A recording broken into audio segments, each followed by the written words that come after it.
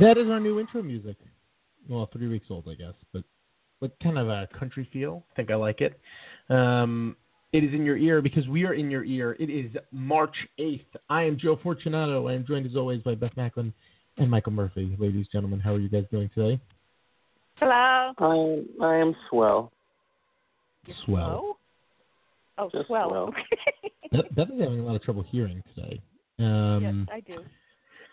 A couple of things to get off right off the bat. This is a show that is sponsored by Blue Apron. BlueApron.com/BlueShirt will do a couple of things for you. The first thing it will do is it will get you 3 free meals on Blue Apron. The second thing it will do is it will get a company to give you sustainable, locally sourced food, and they'll bring it to your door. You don't have to go shopping. You don't have to look at a recipe book. You don't have to figure all that stuff out. They will literally deliver the exact measurements of every single item you need. They will give it to you. They will give you a small sheet that has instructions on it. You will do the instructions, and the next thing you know, you will have a delicious dinner.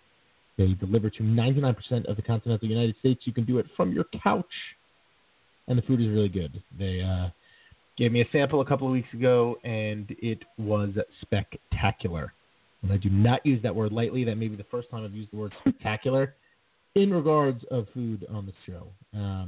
So it is BlueApron.com/BlueShirt. Like I said, the first 3 meals are free on that. You can choose of 2 options. It is either 3 meals a week for 2 people or 2 meals a week for 4 people. And yeah, it's everything: chicken, fish, pork, lamb, whatever. I did a lamb and beef tahini the other day, and it was fantastic. Spectacular. It was great. So go to BlueApron.com/BlueShirt and get started today. Maybe you want to cook and watch the Rangers at the same time, or cook for the Rangers. Make it a nice little evening for yourself. I don't know how you watch the New York Rangers. I'm not going to tell you how to watch the New York Rangers because that is a personal experience. Beth watches it with ducks covered in butter, and Mike usually watches it in his bathtub. So figure that out for yourself.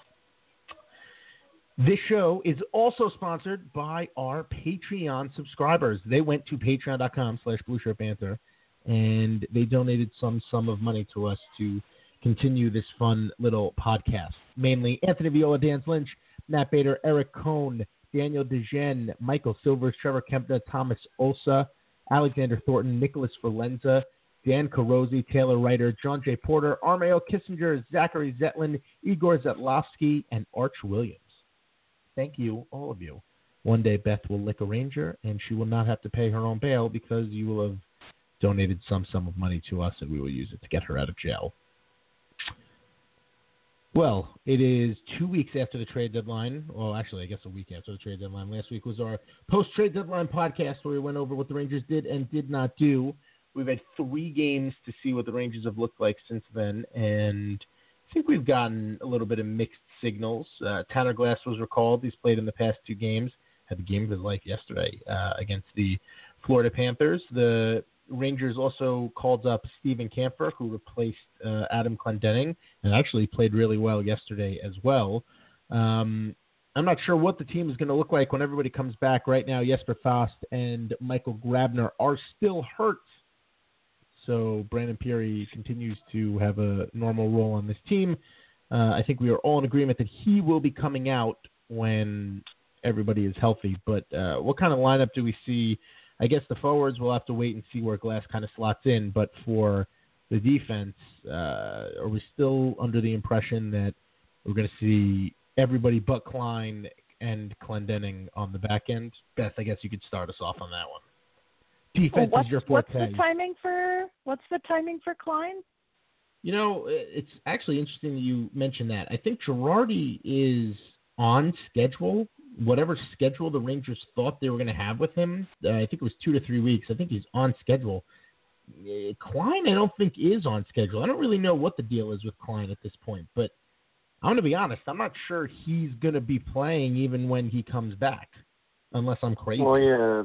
The last we heard is that he wouldn't make the road trip with, Tampa, Florida, which we saw, and then tomorrow it's Carolina, and then Sunday on the road again in Detroit. So he's out presumably at least through Sunday.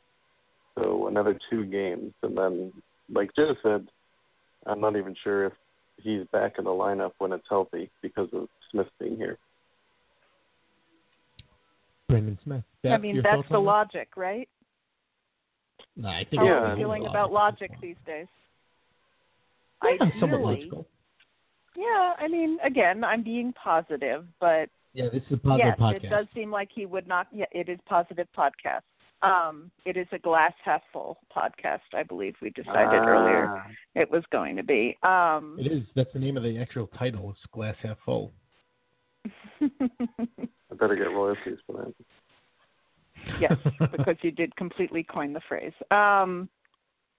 So, I mean, it would seem that he would be the extra guy there, but, I mean, I almost can't predict. I mean, we were used to having a sort of embarrassment of riches in the forward department, and while I won't call the defense an embarrassment of riches, we do have more guys all of a sudden to figure out. It's a lot of guys, not necessarily rich guys. Let's just call it a lot of guys. And, yeah, so I think there'll be some pretty indicative, interesting choices coming up. But I honestly, I watched every game except I could not tell you what they're going to be.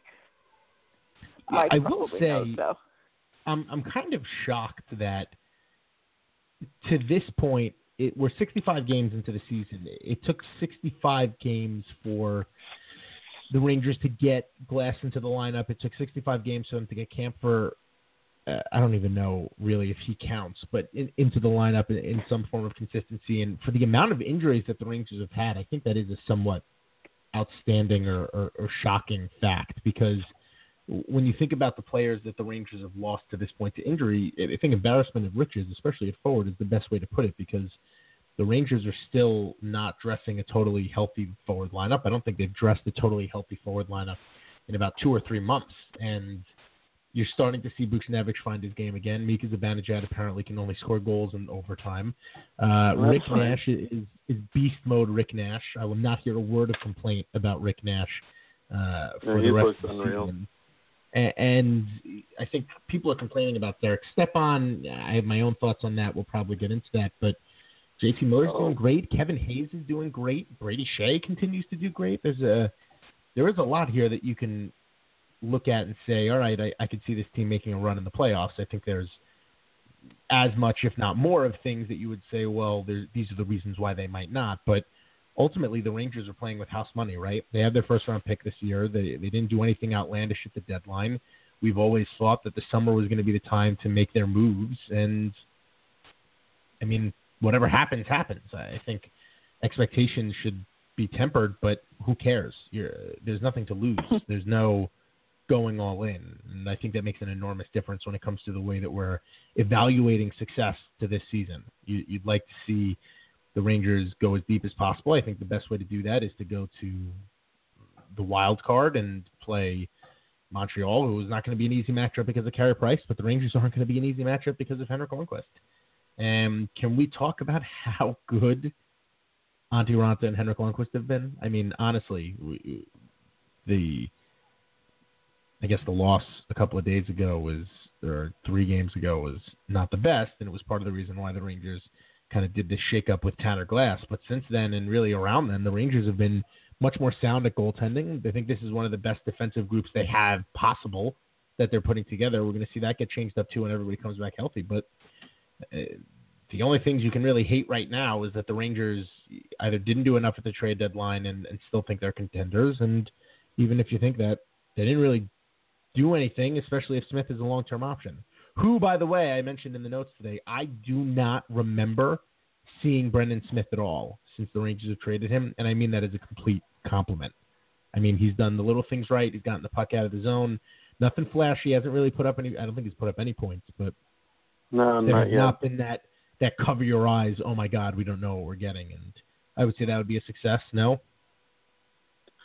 Well, he's been thrust into – it's funny that we haven't noticed him because he's getting a lot of ice time. He's immediately plugged into the second most ice time on the team behind McDonough. And now, I mean, the most I've noticed Smith, other than the early on, like, awkward reminiscing about Anisimov and McElrath with seeing the number 42, was, I think it was that first game where he just kind of stumbled or something in the open ice and someone got around him, and then he just exploded a guy.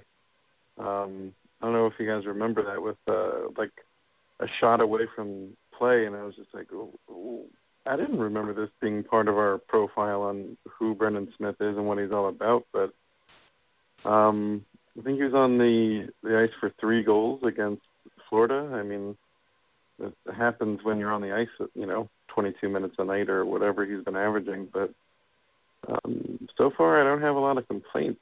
And if the Rangers paid the price they paid for him, then I definitely do want to see him for, north of 20 minutes every night. And especially, I know, just to backtrack quickly to Klein, is an interesting fact about Klein is in his last 3 games before he came out of the lineup, he was getting only 20 shifts a night, averaging a little over 14 minutes, which is less than the Rangers play Clendening most of the year. So it seems like that transition might have already kind of been in place. And when you have a guy like Smith, who, we were told would be a pretty good second pair guy, but the Rangers obviously need him to play that right side and be a big minute guy. And, he's certainly not going to blow the world away with what he can do in the offensive zone, but, if relatively mistake-free hockey and a defensive partner that isn't Girardi for McDonough sometime, I'll take it. Beth? I mean, yeah, we definitely didn't notice him in a bad way. I noticed him getting the crap kicked out of him a couple times in his first 2 games. It seemed like he attracted the ire of the other team. Remember, he got that terrible slash across the throat, and then he was just getting roughed up, seemingly out of proportion to what you would think would happen. That was really the first thing I noticed about him. But I mean, he's been more than solid. So, no complaints, and I mean, it looks like it was a good move. So, any good moves, especially on defense, we have to be happy about. And in terms of, not being that much of a puck moving guy, I mean, Brady Shea, Joe, I think your self-flagellation on the Brady Shea front is really kind of amusing, actually.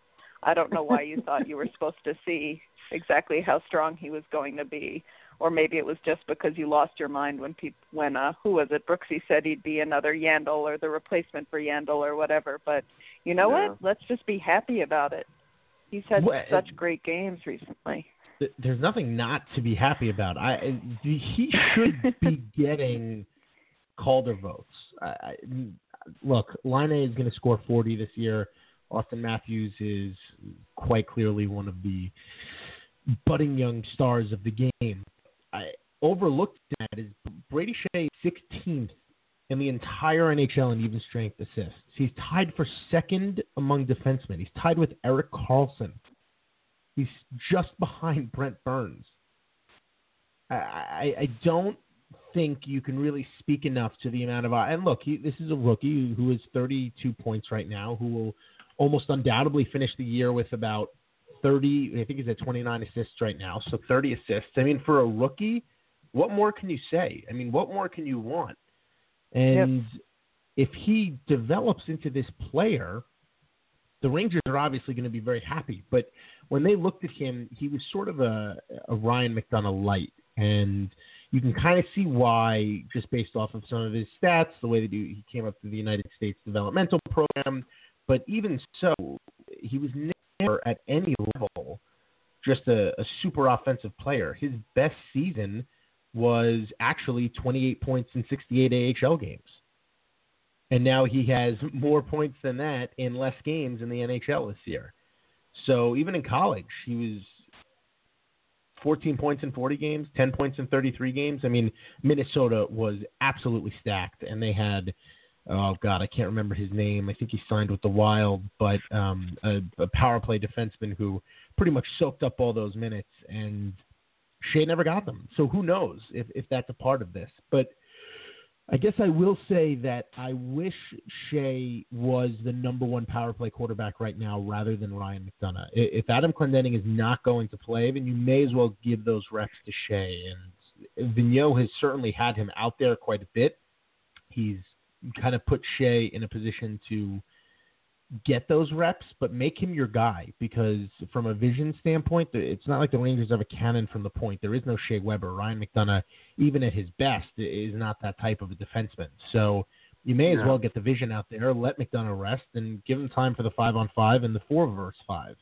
It's just the way that it goes. And we haven't really seen Vigneault kind of get away from that, but right now there's really no other choices. Holden is seeing some time there because of the offense that he's provided in the first half of the year, and I mean, that's fine. People have to go play back there, but I would give Shea those minutes, and sky's the limit. I mean, if this is what he is, if he's a 30 to 40-point defenseman for the rest of his life, and he's got that smooth stride, I did think there was a period of time where I did think, and I know I'm rambling here, that he could be a 40-point defenseman, but I thought he could be a 40-point defenseman because of his ability to jump into the rush. It was one of the big things that he did really well in the AHL, just someone who can immediately take those turnovers in the defensive zone and turn them into offense on rushes.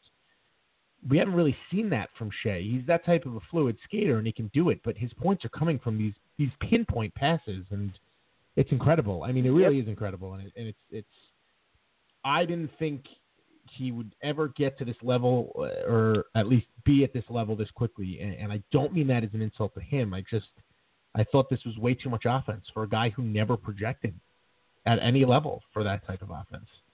Even in the United States developmental program, the United States Hockey League, there was nothing outstanding about his numbers. There really wasn't. So, solid defenseman, the kind of guy that you'd want. He kind of reminds me of Brendan Smith in the way that he skates and the way that he moves, but the difference is that Shea is putting up the points offensively. Someone stopped me from blabbering. Just to carry on and continue the Brady Shea love, is the thing that's really stood out to me is I think early in the season when we were talking about him, it was kind of hand in hand with watching Nick Holden's counting stats and just being like, holy hell, when did Holden get 10 assists, and it's kind of the same thing for Shea. It just felt like he was always involved when, the offense was having those big 5-goal games and he was just picking up assists. But the thing that really has been remarkable to me is how consistent he's been for a rookie D.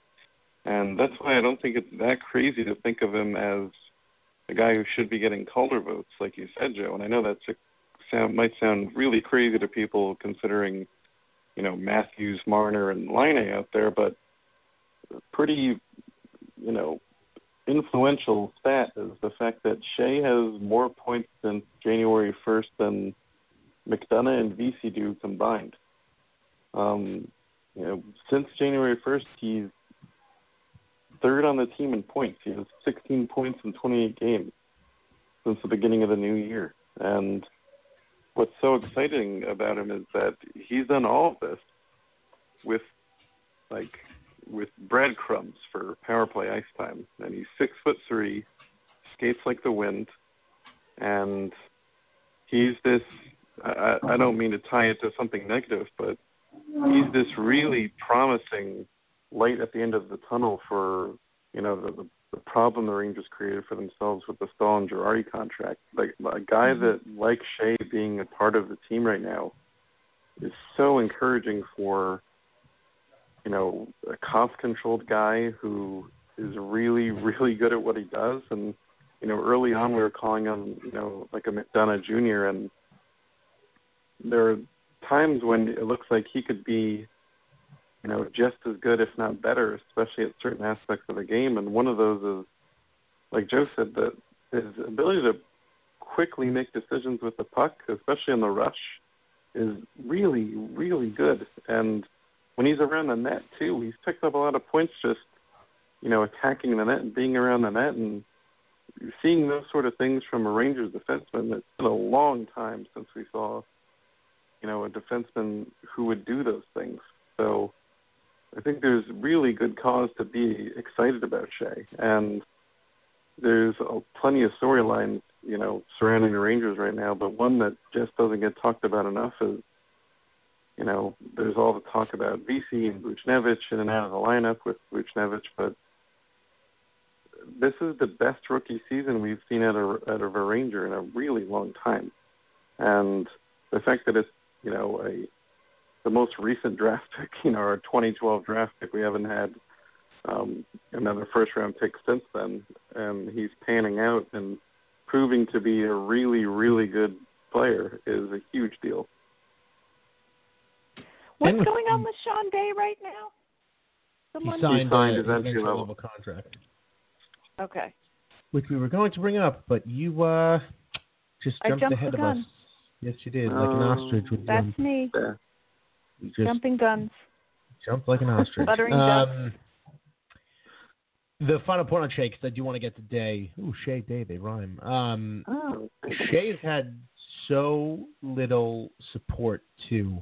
He really has not had the opportunity to be sheltered like we thought he was going to need to. And that was another one of my concerns when the Rangers traded Grabner, was that you're exposing Shea to the fire pretty much right away in his career. And some guys were able to overcome that. Some guys are not able to overcome that. And he's been able to overcome it. And it does make me excited for the possibilities when, if next season we're looking at Shattenkirk, Smith, and being the two kind of big replacements here for whoever it may be, call it Girardi and Klein, you're talking about a totally revamped defense, and Shea can really, maybe he doesn't have to sink into any role, but all of a sudden you have a lot more protection up and down the lineup. And right now I think it's Shea and McDonough are the guys that people are really worried about when they're on the ice matching up against them, and that might change when you have a guy like Shattenkirk who's going to draw a lot of attention, but is also going to be a guy who's going to make some space for people. And it's sky's the limit. Him, Buchnevich, VC is going to be a good player. I don't think VC is the ceiling of either of them. I think Buchnevich is the highest ceiling of the three rookies this year. But there is a lot to be excited about. There really is, especially moving forward. And Gordon's going to have some work to do this summer to keep some of the restricted free agents together. He's got to pay Hayes and Miller next year. He's got to pay Zibanejad this year. These are all sorts of problems that we're going to have to deal with moving down the line. But there's worse places to be, especially from a forward standpoint. As for Day, probably one of the Rangers' top prospects. He signed his entry-level contract this year. He's a lottery ticket. He feels like a lottery ticket, maybe a lottery ticket with like 2 cherries scratched off, so you already know you're kind of halfway there. Excuse me. I think we talked about him extensively after the draft on one of the podcasts, but just someone who has literally every tool in the book to be a guy as good as Victor Hedman, or could kind of bust out. He's had a lot of pressure on him. He got exceptional player status to play in the OHL at 15. He is one of 4 players to have that happen, and I think it put a lot of pressure on him, and he didn't know how to live up to it. And the Rangers have just kind of let him do his thing, and they targeted him from the beginning, and here they are. Who knows? Him and Graves might be the future when it comes to this stuff too. The Rangers definitely have some stuff there that they can look at, and who knows how things are going to shake out, I guess. So there's been a lot of questions about Derek Stepan, and I have a buddy who specifically asked the question about Stepan that I wanted to talk to you guys about. He thinks that Stepan, really it's the reverse Nash. He thinks Stepan only plays well when it's big games and that he steps up for the playoffs, and that when it's just regular, run-of-the-mill regular season games, he's just not, maybe his head's not there and he's not as effective. And I thought it was interesting because normally you hear it the other way, that guys are not capable of performing on the bigger stage. But I am curious what you guys think about that. Mike, I'll give you the floor on that one. Stepan is actually probably the biggest name Ranger that I have kind of, I would say, minority opinions on. I've had a really hard time, trying to figure out what his value to the team is, what he brings to the team is ever since he signed that big extension. And, it was one of those contracts where it's, pay him like the first line center you expect him to be. And he's not necessarily like grossly overpaid by any stretch of the imagination, but there's this incredible ceiling of 60 points that he just can't seem to break, and this year that's going to happen again, or at least it appears that'll be the case. But at the end of the day, he's the second highest paid forward on the team by a pretty significant gap. Stepan is 6.5 on the cap, and then Kreider is 4.625. As to whether or not he's a guy who only shows up in big games, I've always had a hard time kind of nailing down those things that are kind of like optics based. I know we had a similar feeling about, or I should say Rangers fans collectively had a similar feeling about, Brassard shows up on home ice. When he's at the Garden and in big games, he's, if it's at the Garden, he'll show up. And there definitely are players who perform better in like home and away situations, but it's a lot harder to kind of dig into like proving theories where if it's a big game that matters or whatever, then Stepan will show up. Because you have to determine, all right, well, what's a big game? Are we just talking, postseason? Or you're talking, games after the trade deadline or what have you. But, since the beginning of the new year and the last, 28 games or so, he really hasn't had, very solid numbers.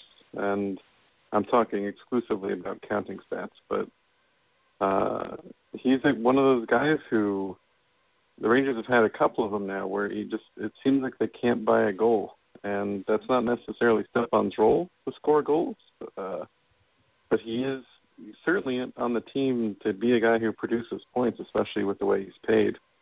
He's not considered or really celebrated for what he does away from the puck. And so the question is, and not to say that he's bad away from the puck, but it's the question of, all right, well, what does he bring that, someone like Hayes doesn't bring, or someone like Zibanejad doesn't bring? And it's a really tricky thing for me. I don't really know how I feel about him. I'm really interested to see what Beth has to say. Well, so he got 22 last year, and that was his highest, I believe. To that, I think he had 21 back in 2010. So I'm looking now. I mean, the thing that someone dying? No. Okay. It did sound like you were like choking. Someone was choking to death on an ice cube or something, which I would do. Like you that were would choking. seem plausible. No, I closed the door. I would do the Your helmet door is maneuver choking on an ice cube through the phone, and I don't know if it would work, but I'd be thinking of you. That's really what I'm trying to say. Maybe have an ostrich on hand to kick the food out of your throat. No, thank you. We know how that ends. Yeah, he doesn't want an ostrich. You're not clubbing it. All right. Go on, anyway, Beth. back to Stepan. All right, going on. I think what's concerned me about him this year, and I have been worried about him for a while, I don't know if the right word would be worried, but I've been noticing that things he would have put in before he hasn't. It just felt like the clockwork was a tiny bit off. Things he would have buried, places he would have been, passes he was just a step behind, that sort of thing. So it's felt to me like its timing's been off for a while, and now it's just sort of snowballed to the point where I think there's not enough.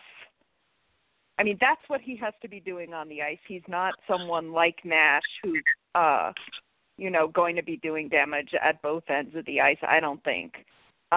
We need him to score the goals in those moments, those tight moments. And, yeah, those tight moments are sometimes in big games. Yes, he loved those big game moments, but I would have never said that he loved those at the expense of smaller game moments. I would have said he liked big moments, and whether there were four people there, which would never happen, or whether it's, the winning game of a series. They were big moments in the game. They weren't necessarily big moments in the season. So I kind of both agree and disagree with that. But yeah, to me, it's just looked like he's just, a shade behind. His timing's just a shade off, and the things that would normally be happening aren't happening. And it's, it is really evident. I can't imagine, how the guy is sleeping at night at this point. Because, it just seems like something's not working, and it's not his teammates. So, So he had one golden chance against Florida, I think, on the power play. I think it was a Zook pass where it just was one of those, perfect pass, and Reimer was out of position, and it should have just been a goal, but he just shanked it wide. And it's a curious thing, like I was saying before, trying to figure out, what do we mean by big games? Do we look for things like game-winning goals? Do we look for, I just looked at his playoff stats. They're hardly terrible, but, they're not they don't really grab your attention. He had 2 goals in 5 games last year, and, I think that's right. But then again, he had 5 goals in 19 games the year before that. So yeah, and the 2 in 5 suddenly looks a lot better. I don't know. But Rick Nash had 2 goals in the playoffs last year too, and that did too. Anyway, go on. Sorry. Yeah, but it's okay. I'm shocked because you two are in complete agreement. I am in total disagreement. I think Stepan is good in his own end, very good in his own end as a defensive player. And I don't think – look, we need to quantify what a number one defenseman is because that seems to be the argument. I think Stepan is 8 points in his past 21 games, and he still has 44 points in 67 games. This is a guy who's probably going to get around 50 to 55 points, I think. Who knows? I mean, he could totally kind of just fall off the cliff, but that's sort of been his MO, that 55-point range, and you get that, you get the defense. That's a number one center would be my argument. But both of you, neither of you seem to think that he does anything special on that side of the ice, and I guess that makes me sad. Well, the thing is, I don't think he's bad. Has been lacking on that end too. Sorry. Do we feel like his game has fallen off? Because I know what you mean, too. And, normally I would think of him someone like that, but now I'm wondering, am I not thinking of him someone like that right now because he hasn't been playing that well in his own end either? Or his game has fallen off, or his timing, whatever we want to say, that's not pejorative because we're being positive. Is one of you guys listening to the that? show or put us on speaker? No. No, I'm doing what I always do. Yeah. Okay. Whatever happened, that's better. It was echoing. All right. I was holding my phone weird. Don't talk back to me. God, did you know that Sean Day was born in Belgium? I think I did know that, actually. Yeah, he's Does that make you Belgian? I was going to say he's Jewish. He's not Jewish. He's German and Canadian. That's Belgium. right. But born in what? He's Flemish, How do you get then. 3 nationalities? Yeah. I don't know. It's wherever you're born. Yeah, so he was born in Belgium. This is Yeah, how this is what it is. German. I don't know what to tell you about this So how one. is he Canadian? You called Stepan a top number one defenseman, and then you just called Belgium Germany. Oh, you're right. It is Belgium. I'm sorry. It's not Germany. You're absolutely correct. I don't know what I was thinking. It doesn't matter. That's all right. It is what it is. The podcast has jumped the rails now, so we're what were we talking cruising about? towards the Tony time. I was just talking about how both of you guys are just attacking Stepan, and I don't like it. Yeah, okay. Well, yeah. I'm the attacking thing I him want as to say nicely is as possible, out of concern. I don't think he's like a liability away from the puck.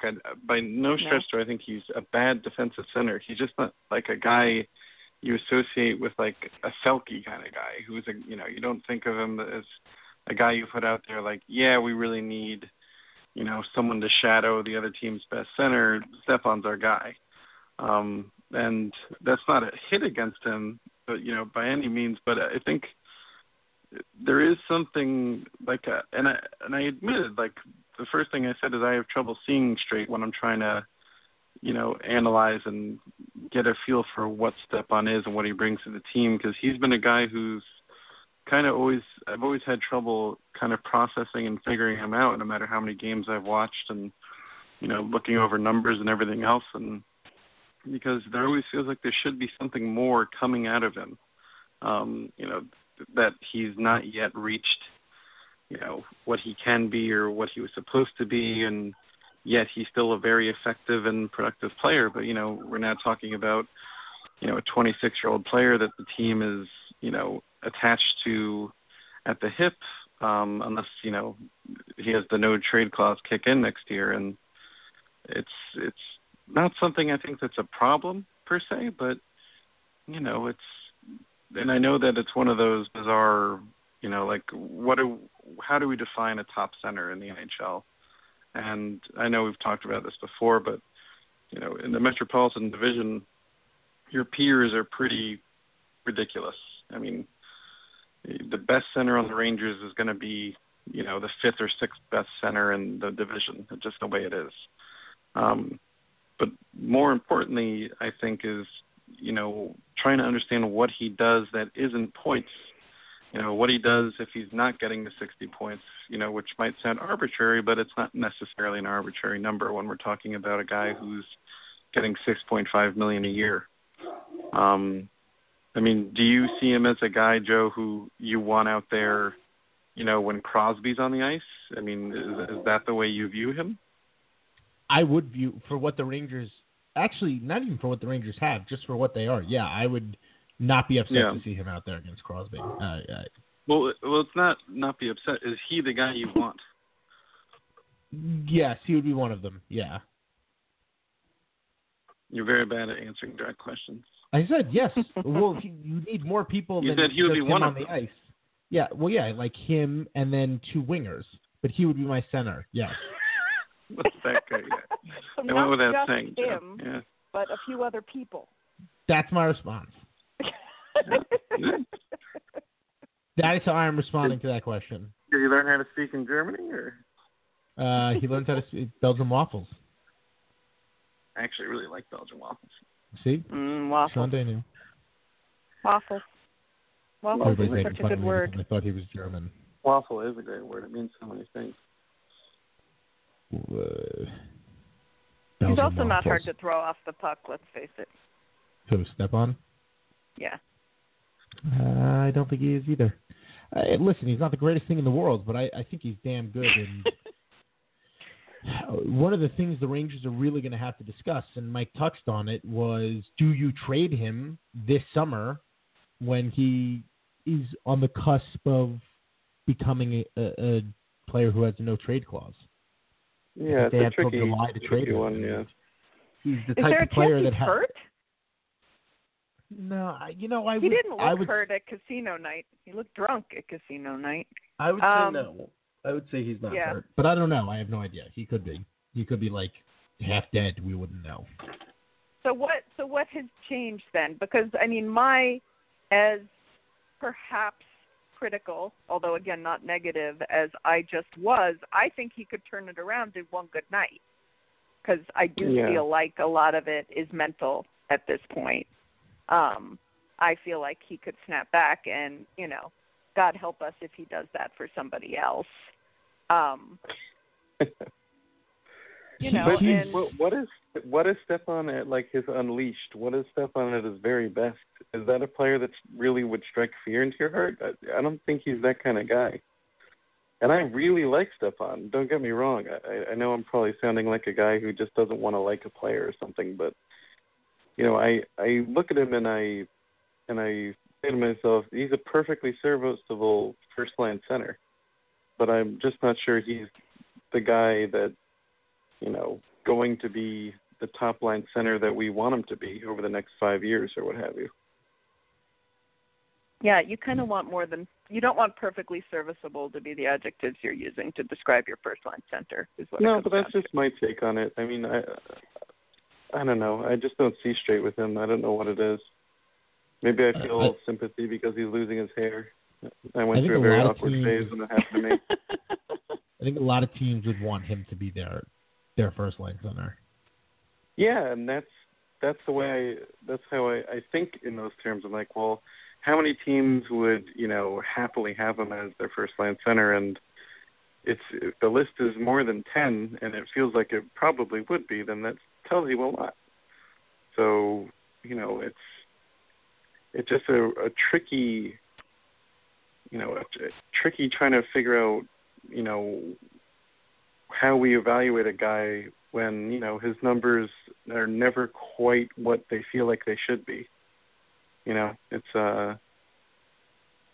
it's also one of those reasons why we don't only evaluate players on counting stats. We don't just look at, what's on the back of their hockey card, and we tell ourselves, oh my God, he only had 19 goals this year when he had 22 goals that year. What happened there? And meanwhile, he could have been playing, a much more complete game. And when he's on the ice, the Rangers have the puck more often. I mean, he's in the green in possession in terms of, the relative possession numbers on the Rangers. He's a guy he's since the beginning of February, I think. I was just looking, it's him and Zuccarello in terms of forwards getting ice time. He's the Rangers forward who's on the ice more often than any other Ranger. So he clearly is a big part of things that are going right with the team. Mm-hmm. Yeah, this conversation has made me sad. Why is Don't be sad. Positive. I don't know, because I feel like I think a big reason why there's such a divide, and it's not just this fan base. People think it's just this fan base. It's not. This is just the only fan base that we're used to seeing because we're not Penguins fans or Flyers fans or whatever. But there's key things that can't be quantified one way or another. Toughness and grit are a good example of that, and that's a big part of the Tanner Glass argument one way or another. Number one center is another one, because what's a number one center for one team might not be a number one center for another team. And what does number one center mean? And can you be a number one center without being elite? And I think the answer to that question is yes. Sidney Crosby is a number one center. Sidney Crosby is also probably the best player in the game.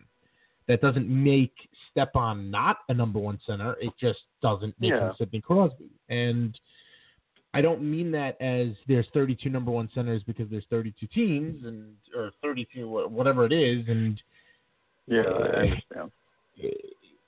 But I do think Stepan is in that upper tier of players. And maybe that's a better question. How many centers would you take before you take Stepan? And the way I feel is you'd be surprised by how many names are on that list. And that's not a strike against Stepan. He is a guy who I'm thrilled is on the team because he's a very rare occurrence of a homegrown, home-developed player. He is a bald eagle in every sense of the word. He is the bald eagle. He's an American, damn it. He's a damn fine American. But because for how many years did we see the Rangers just sputter and waffle and fail to develop their own offensive talent? And then we get guys like Stepan, and he's kind of the last guy from that Dubinsky, Callahan. I would even say you can throw Artie and Anisimov in there. Those guys that were there for a while. I know some people would throw Zook in there, but we forget Zook was an undrafted free agent kind of a guy. So Stepan is in the top 30 in scoring. I'm looking at centers this year, but you're right. Yeah. Like, there's a lot of, just to name a few. It's to your point. Yeah, I totally agree with you. Just because there's better centers out there, of course there's better centers out there, but it's not like ho-hum the Rangers ended up with Stepan. That's not my take. My take is more just, I really like Stepan. I'm not sure I like him $6.5 million a year. That's really what it boils down to for me. And the Rangers are going to have to make that decision. They don't have a choice. Especially with Hayes and Zibanejad. And Miller, potentially. Lindbergh. Yeah, Miller, who you could play at center. And Lindbergh, who I think, I wrote an article when, Lindbergh has looked so good of late. I mean, a couple of weeks ago, I was writing a piece about whether or not he was the right guy for the job, and looking at his face-off numbers compared to Pirie's. And apparently, I had no idea this was the case. Pirie's a face-off wizard. But how good has Oscar Lindbergh looked since he's gotten his confidence back? Yep. Positive. I would say pretty good. Pretty damn good. We've entered the Tony time of this. This has been a positive podcast. This has been quite a positive podcast. Yeah, there's no. And there are things we have not discussed, and we should probably continue to not discuss them. Just to not bring them up. Yes. Yeah, I mean, well, controversial topic. But it's, this is, and I did want to bring this up before. I guess I kind of dropped the ball. Trying to think of the best way to word it. Yeah, the glass complaints don't have anything to do with Glass necessarily. They more have to do with the players who are sitting in favor of him. And we kind of talked about this a little bit before the show. But the reality is, I said it in the notes 2 days ago, I'm not upset that Glass is playing for Peary or Pumple. Whatever. It is what it is.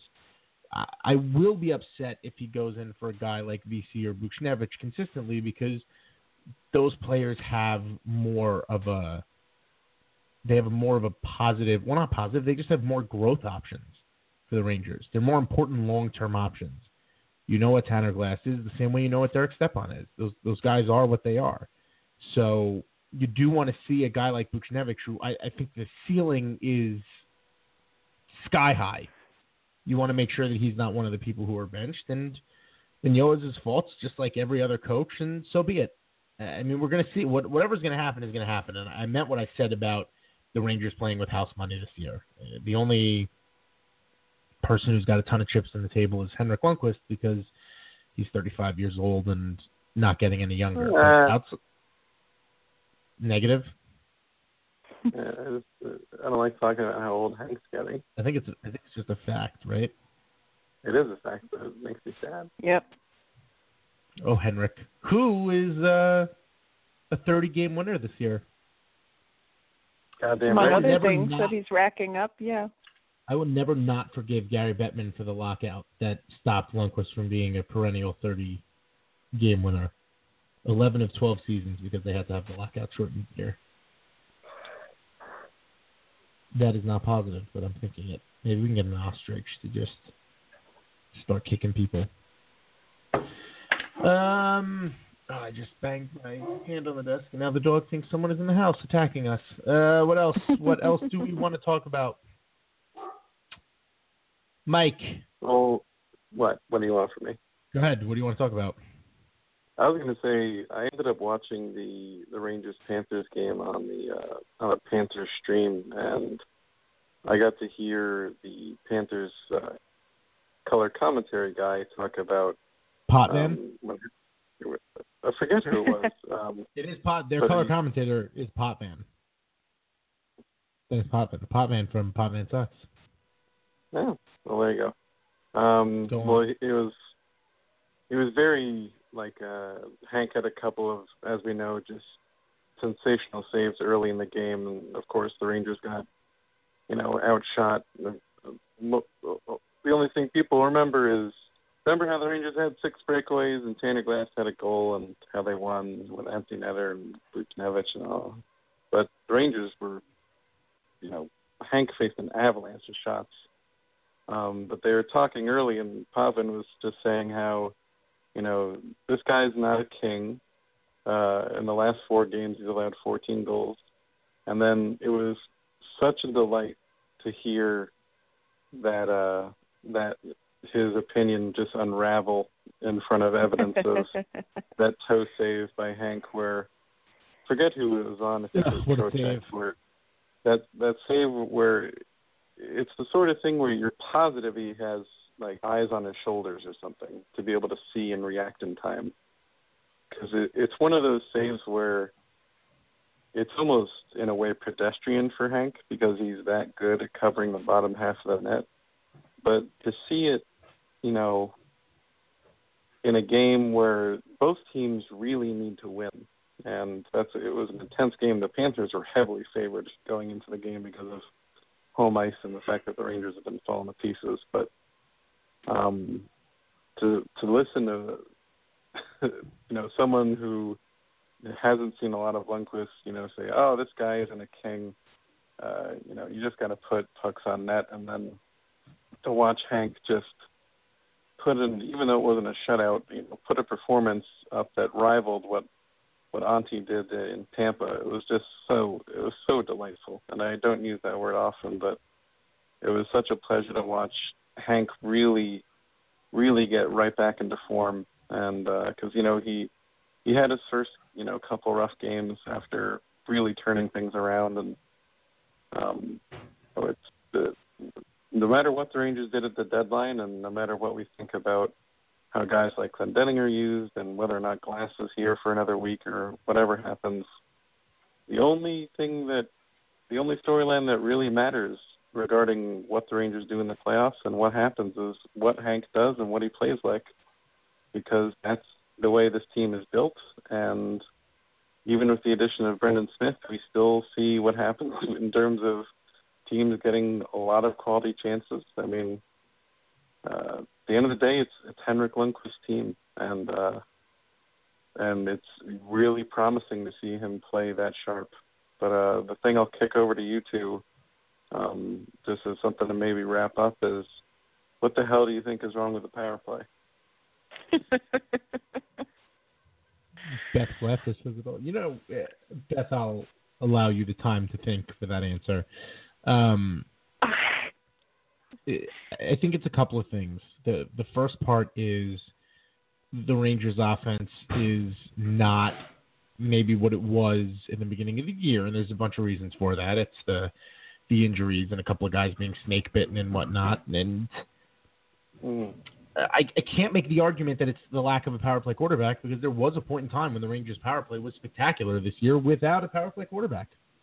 Yeah, it was. Yeah. I think there's not a ton of movement. I think there's not enough players in front of the net. Listen, you score goals in hockey in chaos, and on the power play even more so. So Nash has been moving to the front of the net. Kreider has been moving to the front of the net. You have to crash the net, because when you get the rebounds, you can slam goals home. It's those dirty goals. You get one of them, and then the next thing you know, you're scoring a million. In the preseason, we saw Zibanejad set up at the Ovechkin spot and fire 2 goals in 2 playoff games or preseason games from that exact position. I don't think we've seen a single goal from him there all year. So I don't know. I think it's a bunch of things. I think it's a bunch of little things, to be honest with you. And people want to see Grabner. I don't think Grabner's game is suited for the power play. He needs to create that defense to offense transition that you're just not doing. He needs on open the power ice play. in front of him. He doesn't need space, in a stationary, like Zuccarello is a guy who screams power play. Grabner is a guy who screams transition game. Right. And they could, hit the net every now and again. That would probably help too, but positive That podcast. helps. But since the beginning of the new year, it's 8.1% on the power play. It's the sort of number you can't make up. Worse. Beth, your thoughts on this? I don't know. I mean, I would say the problem with the power play is the coach of the power play, not the quarterback of the power play. But I don't know if, it seems like there has to be some sort of accountability there with these players to not be able to make that work. I think it's fair to say there haven't really been that many adjustments, right? Yeah. There's the stupid drop pass thing, which, if I know they're going to do it at this point, I'm pretty sure the people getting paid to figure out what they're going to do know they're going to do it. It's weird. It's like having a man advantage doesn't play to the Rangers' advantages, which are, capitalizing on other people's mistakes and full speed. And isn't that strange? It's like they just start passing and hypnotize themselves. Might be just laughing. Well, it just reminds me of the Tortorella days when we used to hear the famous decline the power play, decline the penalty. And it just reminded me of how we didn't hear that like the first half of the season. And it was because the Rangers had not just an adequate power play, but a good one for a while. And like all things Rangers, it just wasn't built to last. So it just it just makes me think of, all right, well, how long is it before we start hearing that again? And it's also Rangers fan culture-wise, I think, and I think I've mentioned this before, I think some Rangers fans, because of the Cup run, aren't actually that bothered. Or it's not that they're not bothered by the power play not working. It's like having the power play in the toilet almost seems like good luck. Maybe it's so bad now that we'll end up in the Cup final again.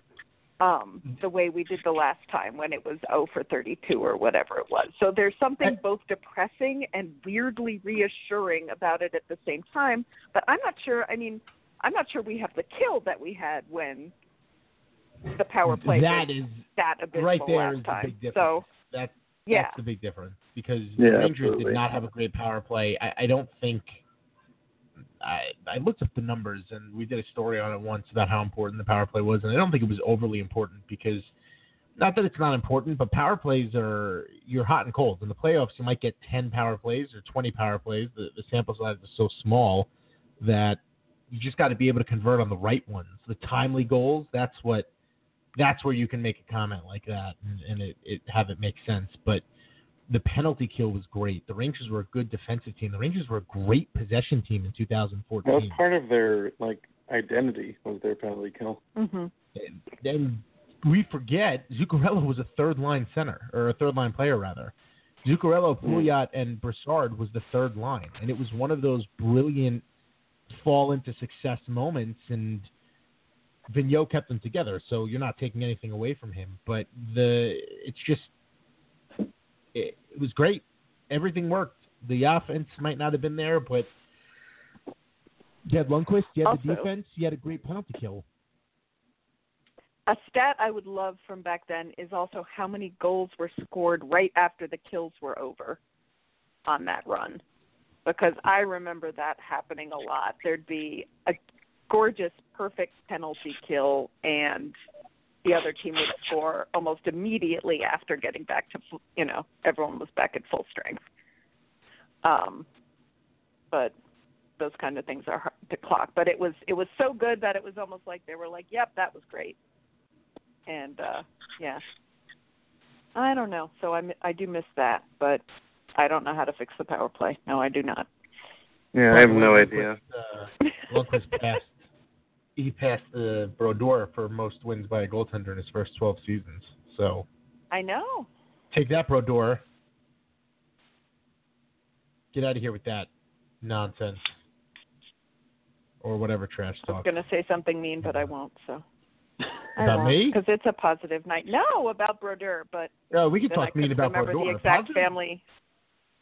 I couldn't remember the exact family configuration that he had done something ridiculous in. So. The joke couldn't have played anyway. Did he marry his sister-in-law? Yes. Well, yes, but not. What is it? I'm dying to know what the butt is here. It's his wife's. It's his wife's brother's. It was his wife's brother's wife. Okay, so not his wife's sister. But, right, not his wife's sister, but it was his so technically she is his sister-in-law, but that's why Uncle Daddy is the greatest chant of all time. It really is the greatest chant of all time. There's nothing better than that. None. Zilch. I had totally forgotten about that. Oh, I'm Uncle so happy Daddy. now. We've pleased Beth. It's not an easy thing to do. Yay. All right, Mike, anything else rattling around in that brain you want to release to the world? No, nothing I can think of. I was thinking pretty, while you guys were talking about Martin Brodeur's choice of lady wife, I was thinking about, what's different about the power play. And, I don't know. It's a really goofy thing. It's something that maybe I should try and put together an article for on the banter. But I think there's definitely something to be said about investigating, Pirie's role. Because the Rangers have such a funny way of, assigning roles for players. And, I know we've talked about it before, but the amount of power play ice that, Grabner leads the team in goals, doesn't see power play ice at all. Miller leads the team in points, hardly sees any power play time. That's a very peculiar little thing that I'm not sure it would hold true for, 90% of teams in the league. That's the way that pans out. And we already talked about Brady Shea. Brady Shea sees less than a minute of power play ice time a game. So, all those things are true, and all those counting stats. That is not a thing that makes sense. Yeah, but that's the case. I think I looked it up earlier when we were talking. No, I believe you. Beginning of the new year, and but we still want to see what Nick Holden can do, or we still want McDonough, and I don't know. I'm definitely on board with Joe's idea of trying Shea there. I know I'm going back to something we talked about a long time ago now, but God, you really. It's something the Rangers should really try and be figuring out the special teams play, because if nothing else, they need to sort out the PK a little bit more. Because to me, the power play is one of the few things in the game where I honestly believe intangibles and psychology are just a huge part of it. Just it's like when a team is like, they've gone 7 periods without scoring a goal. Every guy on that team is sweating bullets and like, Jesus Christ, I'm never going to score a goal again. It's like those things I believe in. I have a lot harder time believing that, a neutral zone face-off followed by a fight changes something. But yeah, that's my 2 cents at the end here. Yeah. I don't think it's the same thing as the number one center or the toughness or whatever, what jacks up a team. I'm 100% in agreement with you, though. Guys grip the stick too tight in that situation, and they talk about how you get that first goal, and it's the anticlimactic, like goal off the ass or something. Like the puck bounces off your butt. Exactly. Goes in. Like the next thing you know, you're great. Yeah, like Kreider's deflection on the Kampfer goal. It's like, was that intentional? Mostly. Just you need a goal like that to turn things around. Just a power play goal, because it will feel so nice, and it will be called a power play goal. That is what we will call it. All right. Now I'm singing "Leave On" in my head for some reason. Uncle Daddy. I was singing Smash Mouth All-Star the other day. It was terrible. Hey now, you're an all-star. Watch the Rangers from home. There's children who listen to this. I need to find that Jimmy Vesey song that I sang and bring it back. You do. Poor Jimmy Vesey. Poor Jimmy Vesey. It's the opus of your music writing career. That was our Appalachian period, I believe, or was it our Victorian newsboy period? I don't really remember. Yeah, I forget. We've been camping out yonder. They all blend together. Yeah. If any of you, I know I've mentioned this on quite a few podcasts, but if any of you are into reading and have not yet, read The Dark Tower by Stephen King. And I mentioned it in the game post today, like the notes after the game, and so many people made very, very, very witty remarks in the comments field, and I don't really know why I thought of that. Probably because there's like a Western theme to that, and maybe we were in the Western theme when I sang my song about Jimmy Vesey going down the hill. But read it. Read books. They're good for you. Oh, and today is Women's Appreciation Day, isn't it? International Women's Day. Yeah, we have close. A woman to appreciate. Oh my God! Can I decline the appreciation? You cannot. This is not like a power play. You need to be appreciated. Oh my God! We get to do nice things about Beth instead of Mike. This is great. Mike, we'll get to you in a moment. Mike Appreciation Day is later. You're listening to Beth Macklin, who is one of 2 women on Bantering, or on Blue Shirt Banter, and on one woman on Bantering Blue Shirts. So, where are you keeping the other one? Heather? Heather is one of the moderators. Oh, okay, that's right. Okay. God, you forgot about her on Women's Appreciation Day. Hi, other woman. That sounds wrong. Yeah, you're making it way worse. We appreciate Beth because she puts up with us. She is she makes puts it way worse. myself in check, and she makes us smarter. She makes the website better. I love you, Beth. Beth is one of my favorite people to watch a hockey game with. I appreciate you, and maybe Even one in the day you will go to a Ranger Ranger game. games, she does not. Well, I'm at the Ranger game. That would be great. Sometime soon. I thought I was going to get to meet Beth this weekend, but that didn't happen because she decided not to No, go to the game it didn't because happen? she hates me. No, it's not. No, I didn't. The kid had a taekwondo tournament. I'm a black belt in shit. taekwondo, you know. So is she. You are? Ooh, Yeah, I am. deathmatch between Joe and my kid.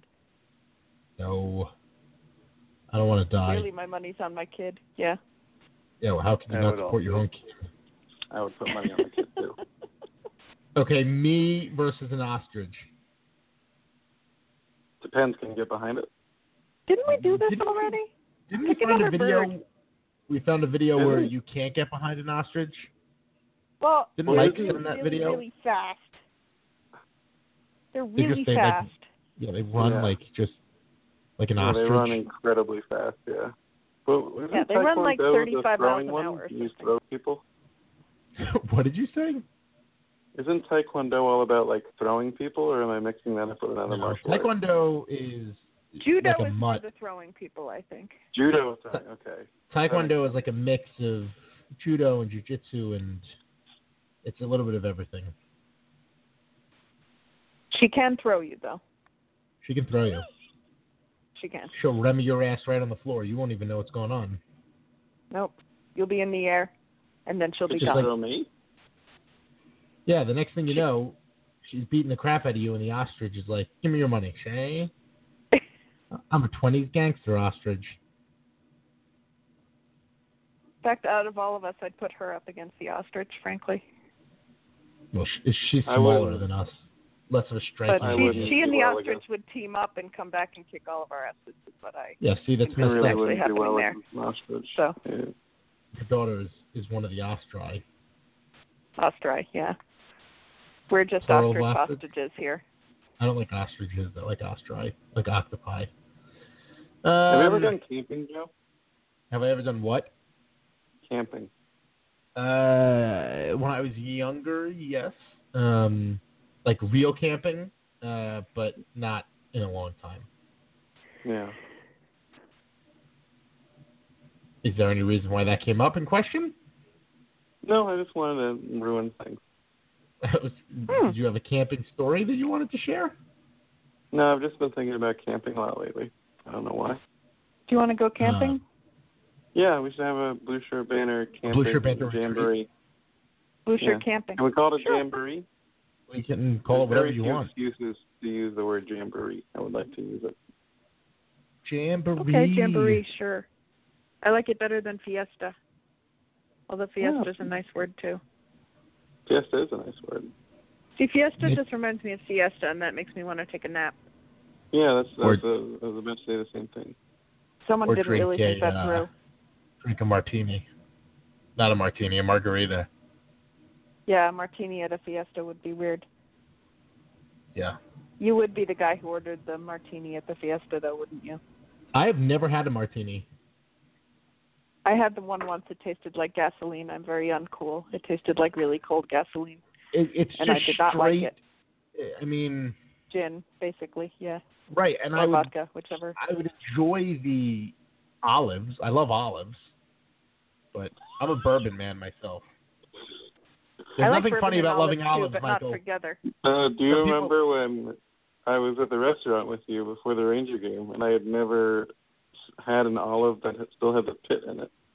And you had to explain to me, like I was some sort of Neanderthal, that, like, Mike, there's pits in olives. And I was just How looking is at you that like, possible? Beth, he was because I've cutting always had, the olive with Where a do you fork think and knife. olives came from? He was cutting it with a fork and knife like some type of heathen. The waitress Well, looked I at was- us and Or was a afraid. king. I don't know who cuts olives with their forks and knives. I'll tell you who does. Someone who's A hooligan. intrigued and wants to do a dissection and wants to find out Well, look at it what a this pit way. It's looks much like. better than that you threw it in your mouth, champed down on it, and broke your tooth, and Joe had to take you to the hospital. Yeah, that would have been a very poor result. He was just sitting there cutting it, just angrily. Angrily? I do love why olives, were you angry though. at the olive? Because he didn't like that it had a pit in it. But then why bother with it at all? He doesn't like pits. Because I like olives. I've always just had pre-pitted olives. I do think he mentioned that he had only ever eaten the black olives out of a can, which are amazing olives. And I've Which had delicious. the green olives that have what's it called, pimento or what's it called? Yes, those are. Did you wonder why they had such perfect holes in the middle? Yes, I knew that at one point they had a pit, but I was so conditioned to just eating Mike thought olives. that all olives were pitted before they were served. Yeah, I thought that. But you knew that at one point they had pits. They weren't like little tunnel foods. Okay. No. All right. Well, I feel better now. It's like I don't expect, when I eat carrots, for it to still have its root system still attached to it. And I understand. But that you could see with your eyes. Yeah. A pit is it's there, but it's hidden. But the roots in a carrot you can physically see. Yeah, it's not going to surprise you. It's not going to hurt your tooth unless you're a complete moron. Eating the carrot will help you see those, because carrots are good for your eyes, kids. Excellent. Gentlemen, I have to leave you now. You can also get carrots in delicious Blue Apron meals. You can. There it is. Do you get olives in your delicious Blue Apron meal, though? I have not had a meal yet that has had olives, but I'm sure you could. Jared, do you know what long pork is? It'd be great if it was just a whole box of olives. What is? Long pork. Blue Apron just sent you a big box of olives. I'm going to make a guess at what long pork is. Because is it? Yeah, I really have to go. All right, goodbye. That's fine. You got to stay for this. Bye. Love you guys. Goodbye. Appreciate Beth today. Yeah, appreciate Beth. Is it human flesh? It is. You're very good. You've won. You've won a box it was of human flesh. The only reason I know that is because it was in the Dark Tower. Oh, very good. That is the only reason I know that. It's apparently because the human flesh tastes of pork. Or that is what cannibals have said. But then again, I find them to be an untrustworthy folk. Yeah. They are. They try to eat you the whole time. Yeah, they're always thinking about it. I can't help They it. don't pit their olives. They just eat them like some type of heathen. They don't take a knife and fork to it and investigate. All right. Appreciate Beth. Twitter.com/Beth Macklin. Show her your appreciation. She's the best person. She is the second best person behind Mike, who is the best person. I'm not a person. I've been mostly a centaur Blue for a long Shirt time would be a shell of itself without Michael. God damn it. Michael Murphy made the website what it is today, and he is one of my best friends. And I would be a terrible, horrible person without him. You're so beautiful when you do this. I know how much it bothers you. But not a word of this is untrue. Not a word of it. I may be doing it to annoy him, but it's all positive. Thank you. It's nice. It's appreciate Beth today. All Beths everywhere. If you have Beth is a whale. Beth in your life, a daughter, a wife, a sister, a bearded dragon pet, we appreciate them. Hurricanes tomorrow. Twitter.com. Dig Deep BSB. I'm Blue Shirt Panther. Just type Blue Shirt Panther into things and you'll find us. Good night, everybody. Good night, everybody. Let's go Rangers. Let's go Rangers.